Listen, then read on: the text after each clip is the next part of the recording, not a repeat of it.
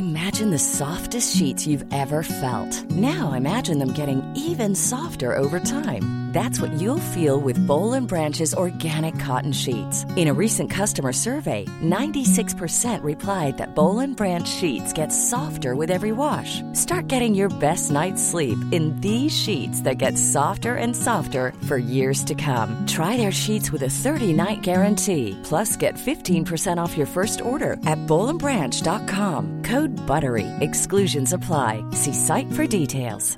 Hey, Dave. Yeah, Randy. Since we founded Bombas, we've always said our socks, underwear, and T-shirts are super soft. Any new ideas? Maybe sublimely soft. Or disgustingly cozy. Wait, what? I got it. Bombas. Absurdly comfortable essentials for yourself and for those facing homelessness. Because one purchased equals one donated. Wow, did we just write an ad? Yes. Bombas. Big comfort for everyone. Go to bombas.com/ACAST and use code ACAST for 20% off your first purchase. An Erios original. With anti-Asian hate crimes at record numbers, this season of The Margaret Cho, we're examining the historical crimes that laid the groundwork for this recent onslaught of violence. I talk with Asian comedians, authors, journalists, podcasters, as well as the organizations and people working to stop Asian hate.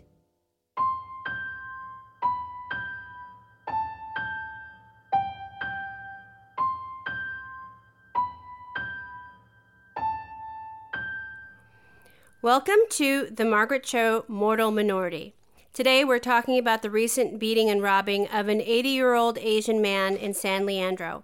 Also, our historic event is the Denver Chinatown riot. My guest today is Phil Yu, creator of the blog Angry Asian Man, and an old-timey friend of mine. Thanks, Phil. My pleasure. How are you feeling this AAPI month with everything going on? It's a little bit... Heritage Month is always weird in that...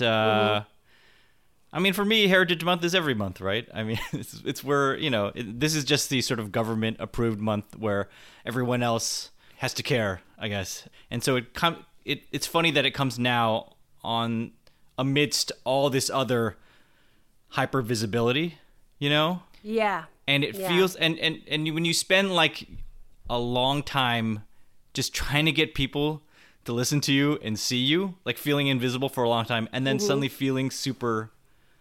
hyper visible, it's too fast. It's too much, So feeling a little bit like anxious and kind of tired, actually, Well, it's exhausting. Also, it's kind of like, are you only going to care for this month? Mm-hmm. And is this the only time we're going to discuss this? Because we're going to have to keep talking about it all year. Right. I mean, yeah. Because it's not. Because we're thinking like, because if history shows and it has, I mean, we all know all this stuff has been happening for a very long time. It's just right now we've kind of reached a threshold where we're like, shit, like people better, I mean, like if you can't hear us now, then you're never going to hear us. So it does, but the pattern is always just like, well, we're going to just go back into kind of this weird state of just kind of tolerating the kind of shit that gets flung at us, Yeah, but there is no... I think there's, like, no way to tolerate it anymore. There's no way of, like, going back to where we were. And that, but it is a kind of outrage fatigue where it's every day.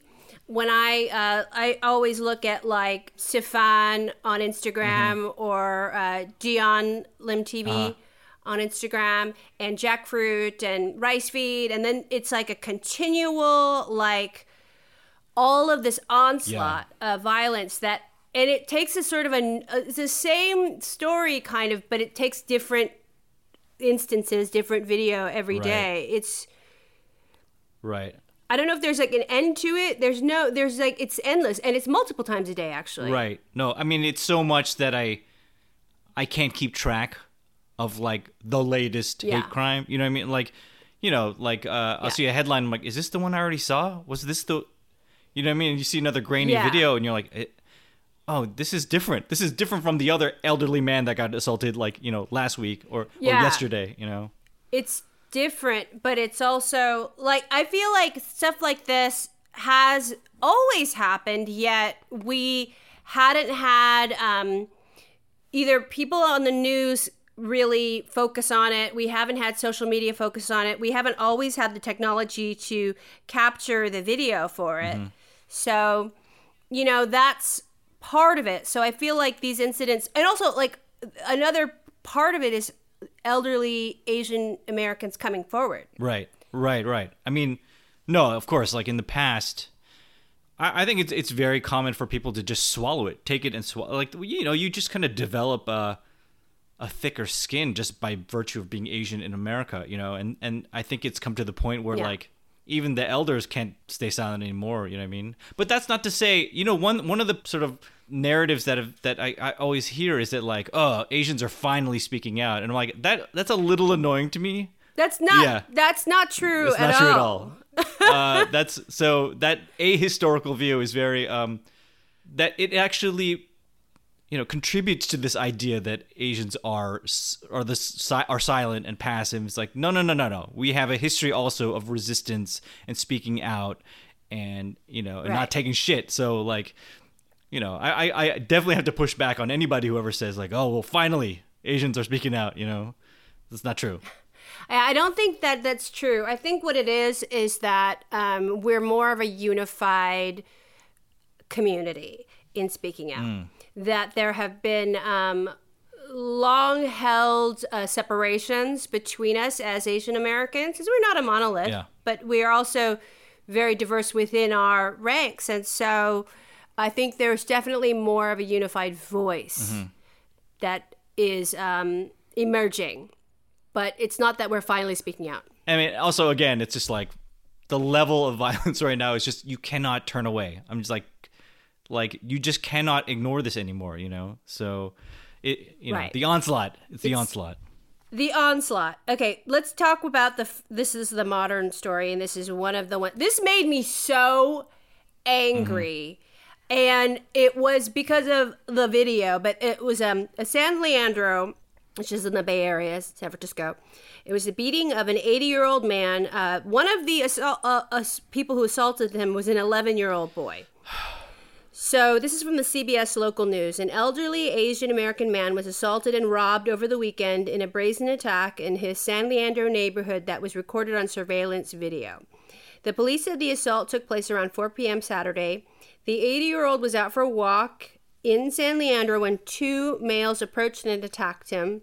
A young male appears to be in the video to be associated with the two, but he's not seen participating in the attack.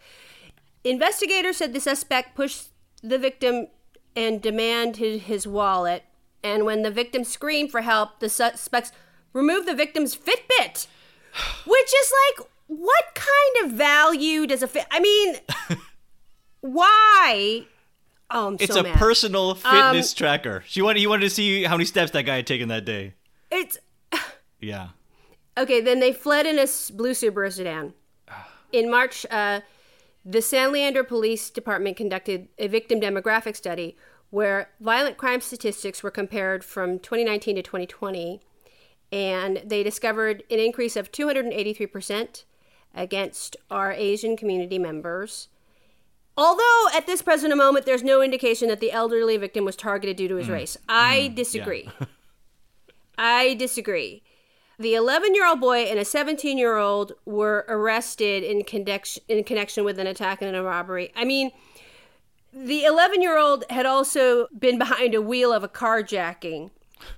But when you watch the video, you hear like the laughing. That's what really upset me.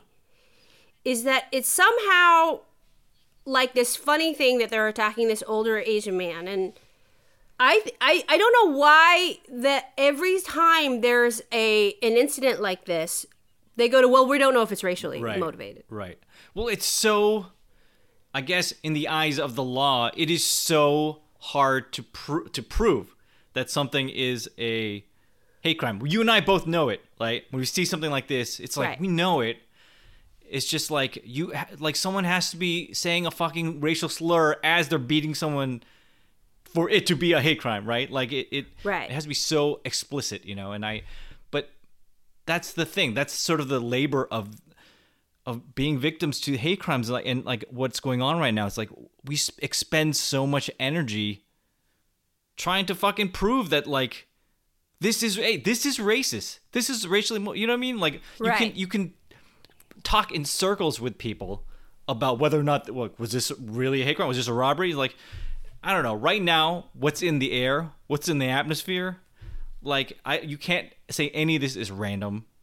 Like for me, I'm like, I'm going to look at it as a hate crime until proven otherwise, you know? Right. Why are we saddled with the burden of proof? Like we're on trial here over the person who did these attacks. And I mean, it's the strangest thing. Like even with the Atlanta shooting happening, they're like, we don't know if this is a hate crime. Well, it's a hate crime. You know, why is there a question? It's like, again, questioning whether we're a minority, again, questioning whether we're even a race. Mm-hmm. Right. Like the other thing is like, if it's a racial problem, why is it only about white people and black people always? We never added to the racial conversation. It's why I actually really love this podcast, Margaret. I mean, because you're delving into the past, you're able to see a sustained history. It's not just a one-off incident each time, right? Like we're seeing a pattern. We're seeing that like this kind of racism against Asians is baked into the American story. It's not just like these incidents that like kind of pop up. It's like this is part of the entire fabric, you know, and to reduce this kind of thing to black and white is just completely ignoring an entire swath of history, you know? Yeah, and the invisibility is also a big part of it too, that it's continually cropped out of the image from the moment when the railroad is completed and they did not have any of the Chinese workers in the photograph is the moment we were cropped out of the rebuilding of America after the Civil War. Right. And those moments are so important. If you look at history, like when you crop us out of that photo, you crop us out of history, then we become invisible for the rest of history. Mm-hmm. Mm-hmm. I don't know if you saw recently, this is related, but recently there's like this poll of Americans asking them to name a famous Asian American. Just name an Asian, right? Mm-hmm. And 43% said, don't know. 9%, like 11% said Bruce Lee, and 9% said Jackie Chan. And that's the top. Those are the top three answers, you know. And it's like, I mean, never mind what they said. I mean, I feel like that actually is the story of my life. Actually, being invisible or being taunted as Bruce Lee or Jackie Chan, like that's it. But like, never mind what they said. It actually speaks to sort of the invisibility and not really seeing Asians as like viable as people. You know what I mean? Like we're just.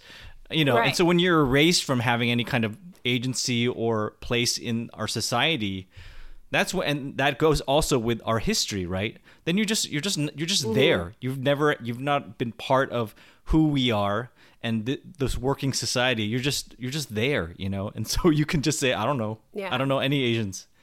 Right, and that it's fine. You know that it's fine. That also the removal of the shame around racism against Asians, that to me is upsetting as well. Like, normally kids like this would be ashamed if somebody called them out to being racist against anybody else. But with Asians, it's fine. Right. Like that kind of... That's a weird... It's normalized, you know? Yeah. That's the thing. It's like normalizing sort of racism against Asians. Even if it's reduced to that, like... I'm telling you, like when Jackie Chan and Bruce Lee are wielded as like taunts, you know what I mean? Like then there is something there, you know, that like, oh, we can use the only famous Asians we know as weapons against you. Like that's a level of disrespect, you know? It's really weird. It's really weird. And it's really, but yeah, there's like, we've got to turn up the volume on shame against racism against Asians because there's like it's not heard. Right.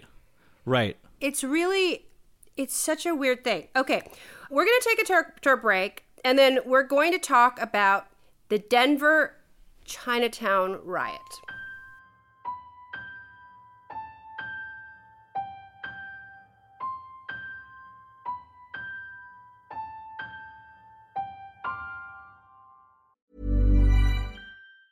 Hey, it's Ryan Reynolds, and I'm here with Keith, co-star of my upcoming film, If, only in theaters May 17th. Do you want to tell people the big news? All right, I'll do it. Sign up now and you'll get unlimited for $15 a month and 6 months of Paramount Plus Essential Plan on us. MintMobile.com/switch. Upfront payment of $45 equivalent to $15 per month. Unlimited over 40 gigabytes per month. Face lower speeds. Videos at 480p. Active Mint customers by 531.24 get 6 months of Paramount Plus Essential Plan. Auto renews after 6 months. Offer ends May 31st, 2024. Separate Paramount Plus registration required. Terms and conditions apply if rated PG.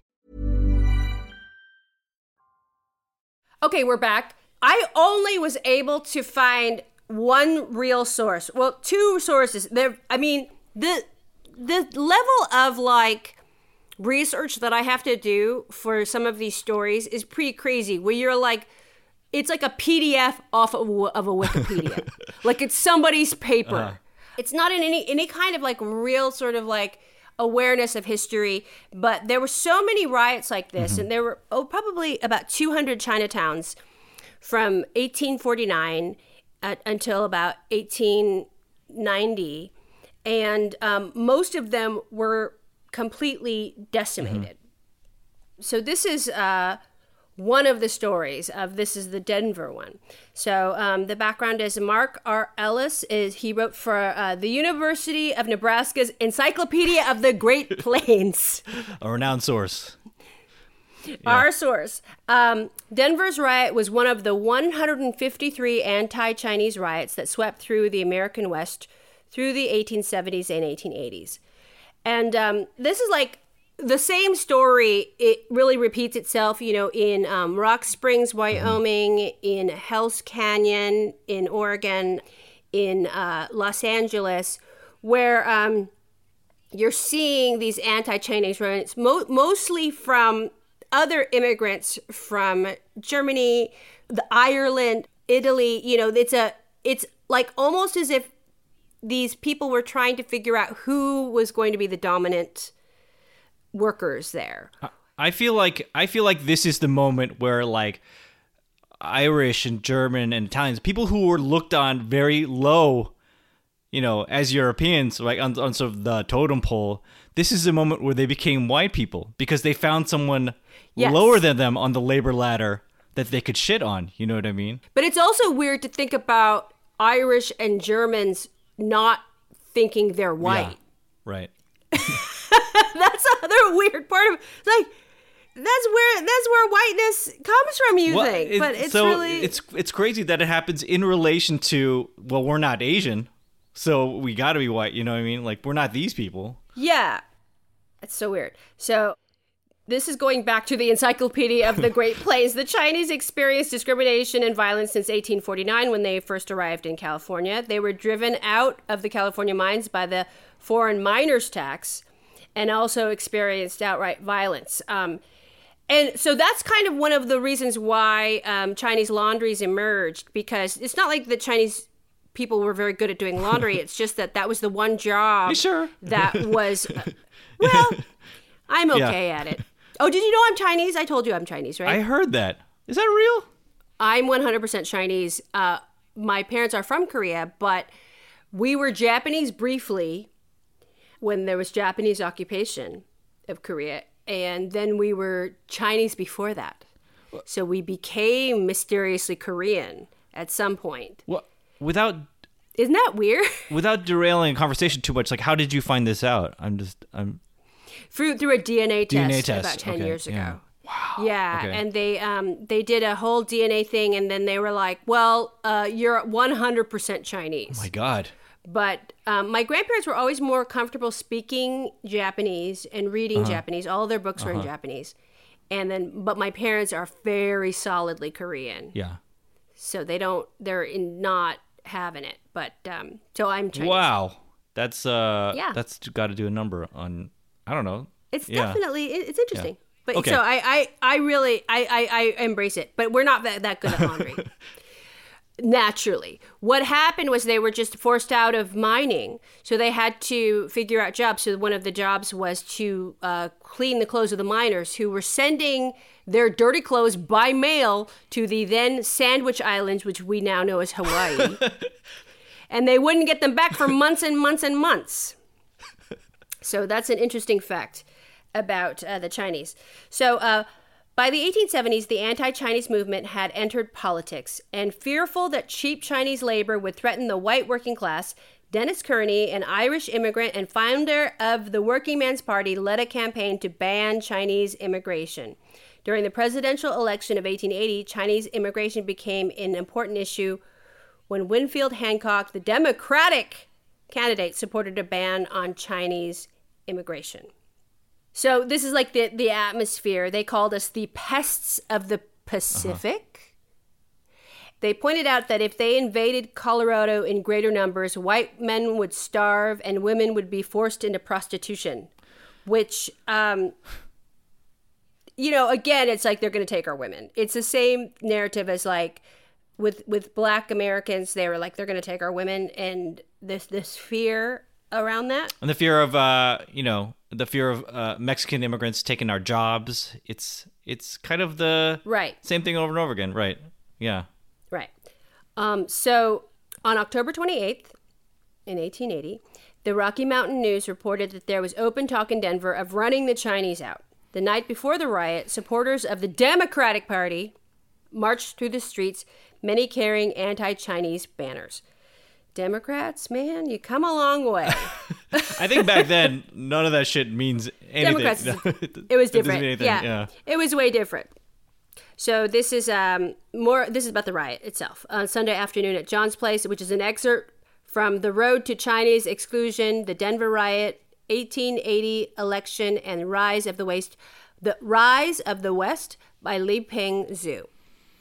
On Sunday, October 31st at about 2 p.m., business as usual at John Amoson's Saloon, known as John's Place in Denver. There were 3 customers, George E. Schell and 2 Chinese men quietly playing pool when 3 or 4 inebriated white men came in. On seeing the Chinese, the stranger approached the table and disrupted the game by moving some of the balls.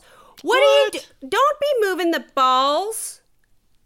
Disrespectful. That is disrespect. When one of the So disrespectful. When one of the Chinese men asked them not to interfere with the game, the uninvited rabble-rousers blurted out expletives and made threatening gestures. John Amuson, the pub owner, quickly stepped in to thwart the harassing, and they responded by saying he was as good as a damn Chinaman and demanded the same service.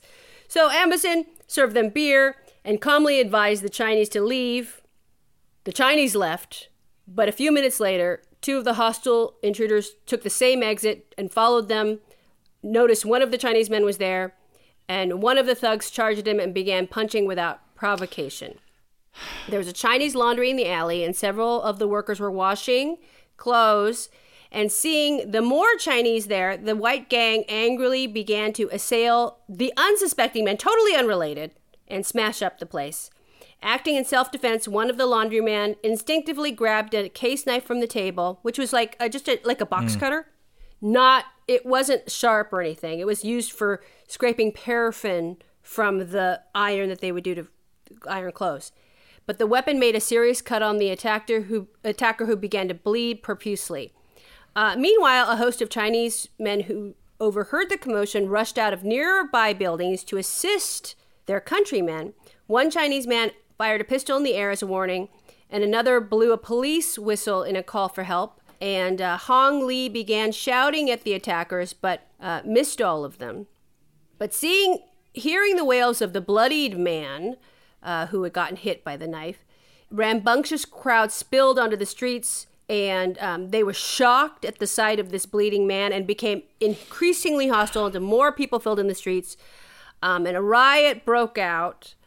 So then a riot broke out. They're looking for Hong Li, who I guess they're sort of blaming for everybody. I guess he was the one who had a gun and fired a pistol in the air.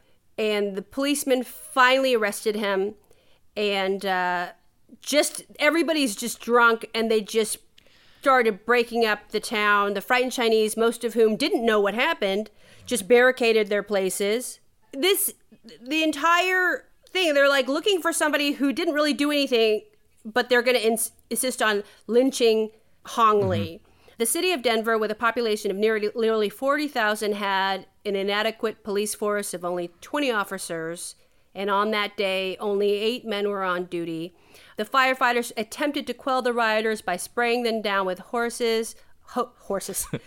spraying them down with hoses. They're chanting, the rioters are chanting, the Chinese must go. While they're chanting, they're attacking Chinese homes and businesses. Before nightfall, the attackers had demolished every Chinese property on Blake Street. Meanwhile, the rioters encountered unexpected resistance from a group of renowned citizens. The city's white prostitutes, Madame Lizzie Preston, rushed 10 of her working girls out of Preston House to rescue 4 Chinese from further harm, armed with... I know. It's kind of... Okay, all right. Annie Oakley? I don't know. Like Madame Lizzie Preston. Armed with champagne bottles, pokers, and high-heeled shoes, these Amazonian beauties formed a firm line of defense in front of their place. Madame Preston stood in the center of the line with a double-barrel shotgun pressed against her shoulder. It seemed that someone must have had a list of the addresses of the Chinese people because the crowd knew where to get them. And in the 8 hours of riding from mid-afternoon to late evening, the mob moved over 40 to 50 blocks in the city's central district. After nightfall, the emboldened riders were willing to commit even more monstrous act under the cover of darkness. Though there's no way to identify among the rioters and spectators, eyewitness accounts explicitly indicate that a majority of the participants were transients, laborers, and Democrats. They savagely broke the windows and knocked down the doors of every Chinese house or store they came across. If there were any people inside, the rioters immediately seized them, dragged them outside, and beat them with the intention of killing them. It's so scary to think about. Yeah. Well, a couple of things strike me about this. Like, one, it's weird that this whole thing was ignited by these guys coming in and just fucking with these guys who are trying to have a good time playing pool, right? They had a problem with that. It reminds me of, like, how many times, like, have I been out with, like, other Asians and there's a group of us and some white dude has to be like, I don't know, like, we're having too much fun. As Asians together, we're having too much fun. And they're like, ni hao, what's up? Yeah. You know, like, and like, just fucking mind your own business. Get, like, you know, like, interjecting them. It's so weird. Yeah. So there's that. But the real scary part, I think, is the fact that it boils over and becomes this thing where, like, they're literally going into businesses' homes and dragging people out. And it's just out in the open, right? Like, it's very explicit kind of, like, very open racism, you know? Well, they're not even, like, even involving people that have nothing to do with it, that are just working. Right. You know, that just going into homes and also the reporting on this is sad, too, because it's unclear, like, who was doing what, and... You know, nobody knows, like, who committed these crimes, or it's so crazy. Yeah. Okay, so this is the murder of Look Young. Despite concerted efforts by the overwhelmed policemen and diligent citizens to rescue the Chinese, Look Young lost his life that riotous day inside Sing Lee Laundry. The attackers saw 3 Chinese, Chi Kong, Ah Sin, and Look Young, and immediately dragged them out. Somebody put ropes around their necks and cut off their queues, holding them high in the air as if the men had just been scalped. Seeing his old customer and friend Hickey, Look Young fell to his knees and begged for protection. But the angry mob was determined to kill the remaining victim. Calling Hickey a damned half-Chinaman, the crowd threatened to hang him if he did not step aside. Look Young died because the thugs had ruptured the blood vessels in his brain through blunt force trauma. A native of Haksan, about 80 miles from Canton, the murdered man had been in the United States for 4.5 years and in Denver for just 6 months. His wife and parents back in China all depended on his income to live. He was only 28 years old. It's just so horrible. So the aftermath is about 150 claims were found, totaling about $30,000 in damages, but no Chinese residents were paid for property or business losses. In 2019, Colorado State historian William Way pointed out that the history of the riot is too often told through the lens of white historians, especially with a plaque in downtown Denver. There's a plaque there where this happened. If you read the plaque carefully, you notice it does not dwell on the victims of this race riot, the Chinese. It focuses on the heroes who came to their rescue, Let me say that I applaud the heroes who came to their aid, but it does reflect a certain attitude that persists, the need to have a white savior.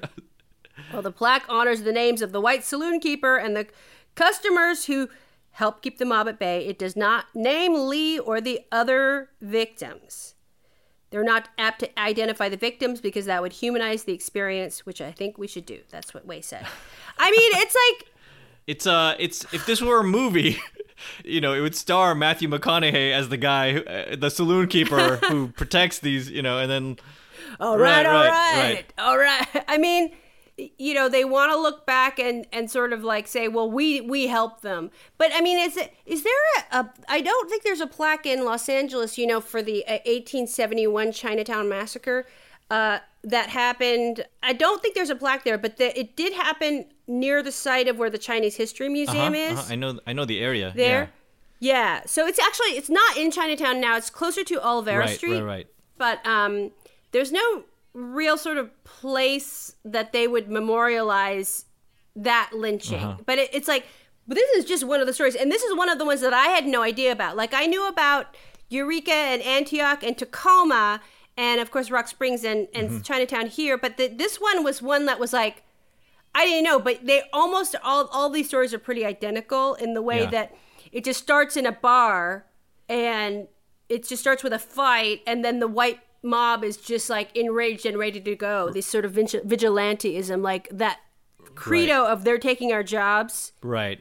Also, I also was not familiar with this particular incident, but I was definitely aware of like, you know, all the stuff that happened back then, all up and down the West Coast and Western United States, you know, that this was part of like a sort of an unofficial campaign to drive out the, you know, the Chinese. It illustrates what happens when like there is that rhetoric in the air, right? Like they're taking our jobs, we need to get rid of them, and then so it just takes that incident in the pool, you know, at the pool table to spill out, and then it just becomes this fucking nightmare, you know? Right. But they're taking our jobs. They might take our women. That they're doing this, they're doing that, and we've got to stop it. Yeah. It is really this strange denial, even in history, to fully recognize the enormity of the horrific incident. You're just highlighting the heroic acts of the white saviors that were there, which is like, if you're gonna recognize a heroic act, I say the Madam. Yeah, right. I'll see that movie. I'll watch that movie. I think I like the Madam. I really want the Madam to be played by Rhea Perlman. No, maybe who is Gwendolyn Christie? Did she play Americans? They did describe them as Amazonian, so she'd be very tall and Amazonian beauties, which is like that's kind of an interesting detail. I think that's really, I don't know why. I feel like there was a lot of maybe connection with these brothels and the Chinese workers. I know that there was quite a few like Chinese run and operated brothels in Los Angeles at that time. Because and gambling houses, because there was just no ability for the Chinese to have sort of like quote unquote legitimate jobs, because we were forced out of so many things. So for brothels and things like that, that was definitely part of the culture. You know, to connect this with what's happening right now, I feel like the most obvious thing is that like all the stuff that's happening right now, all the violence, it's so brazen and it's so happening out in the open, you know, and it comes with this whole other backdrop of like of the coronavirus and of this anti-China rhetoric and calling it the China virus, all that stuff, that it primes it for these moments, the opportunities to come where violence erupts, you know what I mean? And if anything, I feel like America is undergoing this like year-long nationwide anti-Asian riot in a lot of ways, right? Like that we're you know, people have been given the green light to just fucking act up, and then like it's our elders and it's our most vulnerable who are getting beat up and getting killed, right? I know, and it's but it is when America's in crisis, our Americanness comes into question, which is the continually happening, whether it's this in Denver, whether it's the Chinese Exclusion Act, whether it's Japanese internment, whether it's the auto industry and Vincent Chin. Don't forget 9/11. After 9/11, South Asians. Yeah. Yeah. Same thing. Yeah. Like, if you really believe somebody's a terrorist, why would you fuck with them? If you really believe somebody has a coronavirus, why would you scream at them? Right. They don't really believe any of this. Right. It's just getting out this aggression that's already existing in you, This is your excuse. This is your green light. That's right? already there. Yeah. Yeah, that it's not, it's just a pattern. And it's something that we continue to deal with. And you've been doing for such a long time with Angry Asian Man. And yeah, I mean, it's why I've been very, in a lot of ways, I've sort of like taken everything that's happened in the last year or so with like, well, I know this. I mean, we know this. We've been witnessing this happening a long time. Like, this is not new. But that's not to say, like, I don't want to say, like, well, I knew it, and like, this is spurring people who were previously sort of uninvolved into action. You know what I mean? And that includes Asian Americans. Like, like this is their moment. So I don't begrudge anybody who's suddenly seeing things for what they are now. Like, hey, welcome. Let's do it. Yeah, let's do it together. Yeah. I'm a longtime fan of yours. You know how I feel. the feeling is mutual. You're the best. Where can people find you online and what you're doing out there? Yeah, on social media, you can just find me at Angry Asian Man, and then my main website is angryasianman.com. You can find. I've got a podcast that I host with Jeff Yang called They Call Us Bruce. We call it an unfiltered conversation about what's going on in Asian America. And then we have a book coming out later this year. Yes. I wrote it with Jeff Yang and Philip Wang. It's called Rise, a pop history of Asian America from the 90s to now. You are in it, Margaret. Yes. So yes, super cool. Yeah, and we're pretty proud of it. So check that out. Well, thank you, Phil. Thank you. Today we are highlighting the San Leandro nonprofit Community Impact Lab, founded by Suha Bowen. Community Impact Lab envisions a world where women and their abilities are valued, where work and life can be integrated, and where families act as a force for positive social change. They organized a Stop the Hate rally in response to the San Leandro attack. To get involved, go to communityimpactlab.org, which we will link to in our show notes. If you want to support our show, subscribe, rate, review on Apple Podcast, and spread the word. Reach out to me on Twitter with your thoughts at Margaret Cho or at Instagram at Margaret_Cho. The Margaret Cho is produced by the Erios Network.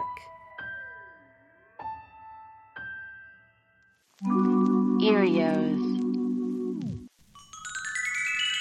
Powered by Acast.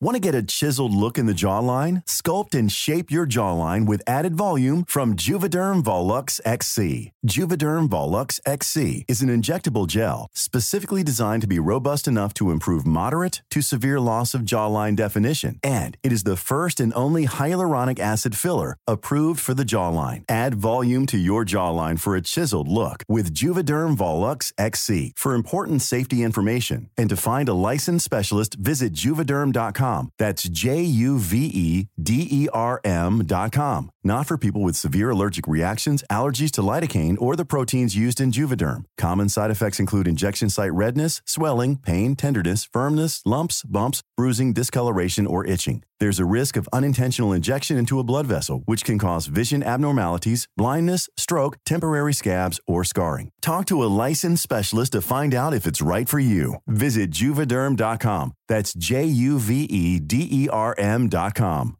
Even when we're on a budget, we still deserve nice things. Quince is a place to scoop up stunning high-end goods for 50 to 80% less than similar brands. They have buttery soft cashmere sweaters starting at $50, luxurious Italian leather bags, and so much more. Plus, Quince only works with factories that use safe, ethical, and responsible manufacturing. Get the high-end goods you'll love without the high price tag with Quince. Go to quince.com/style for free shipping and 365-day returns.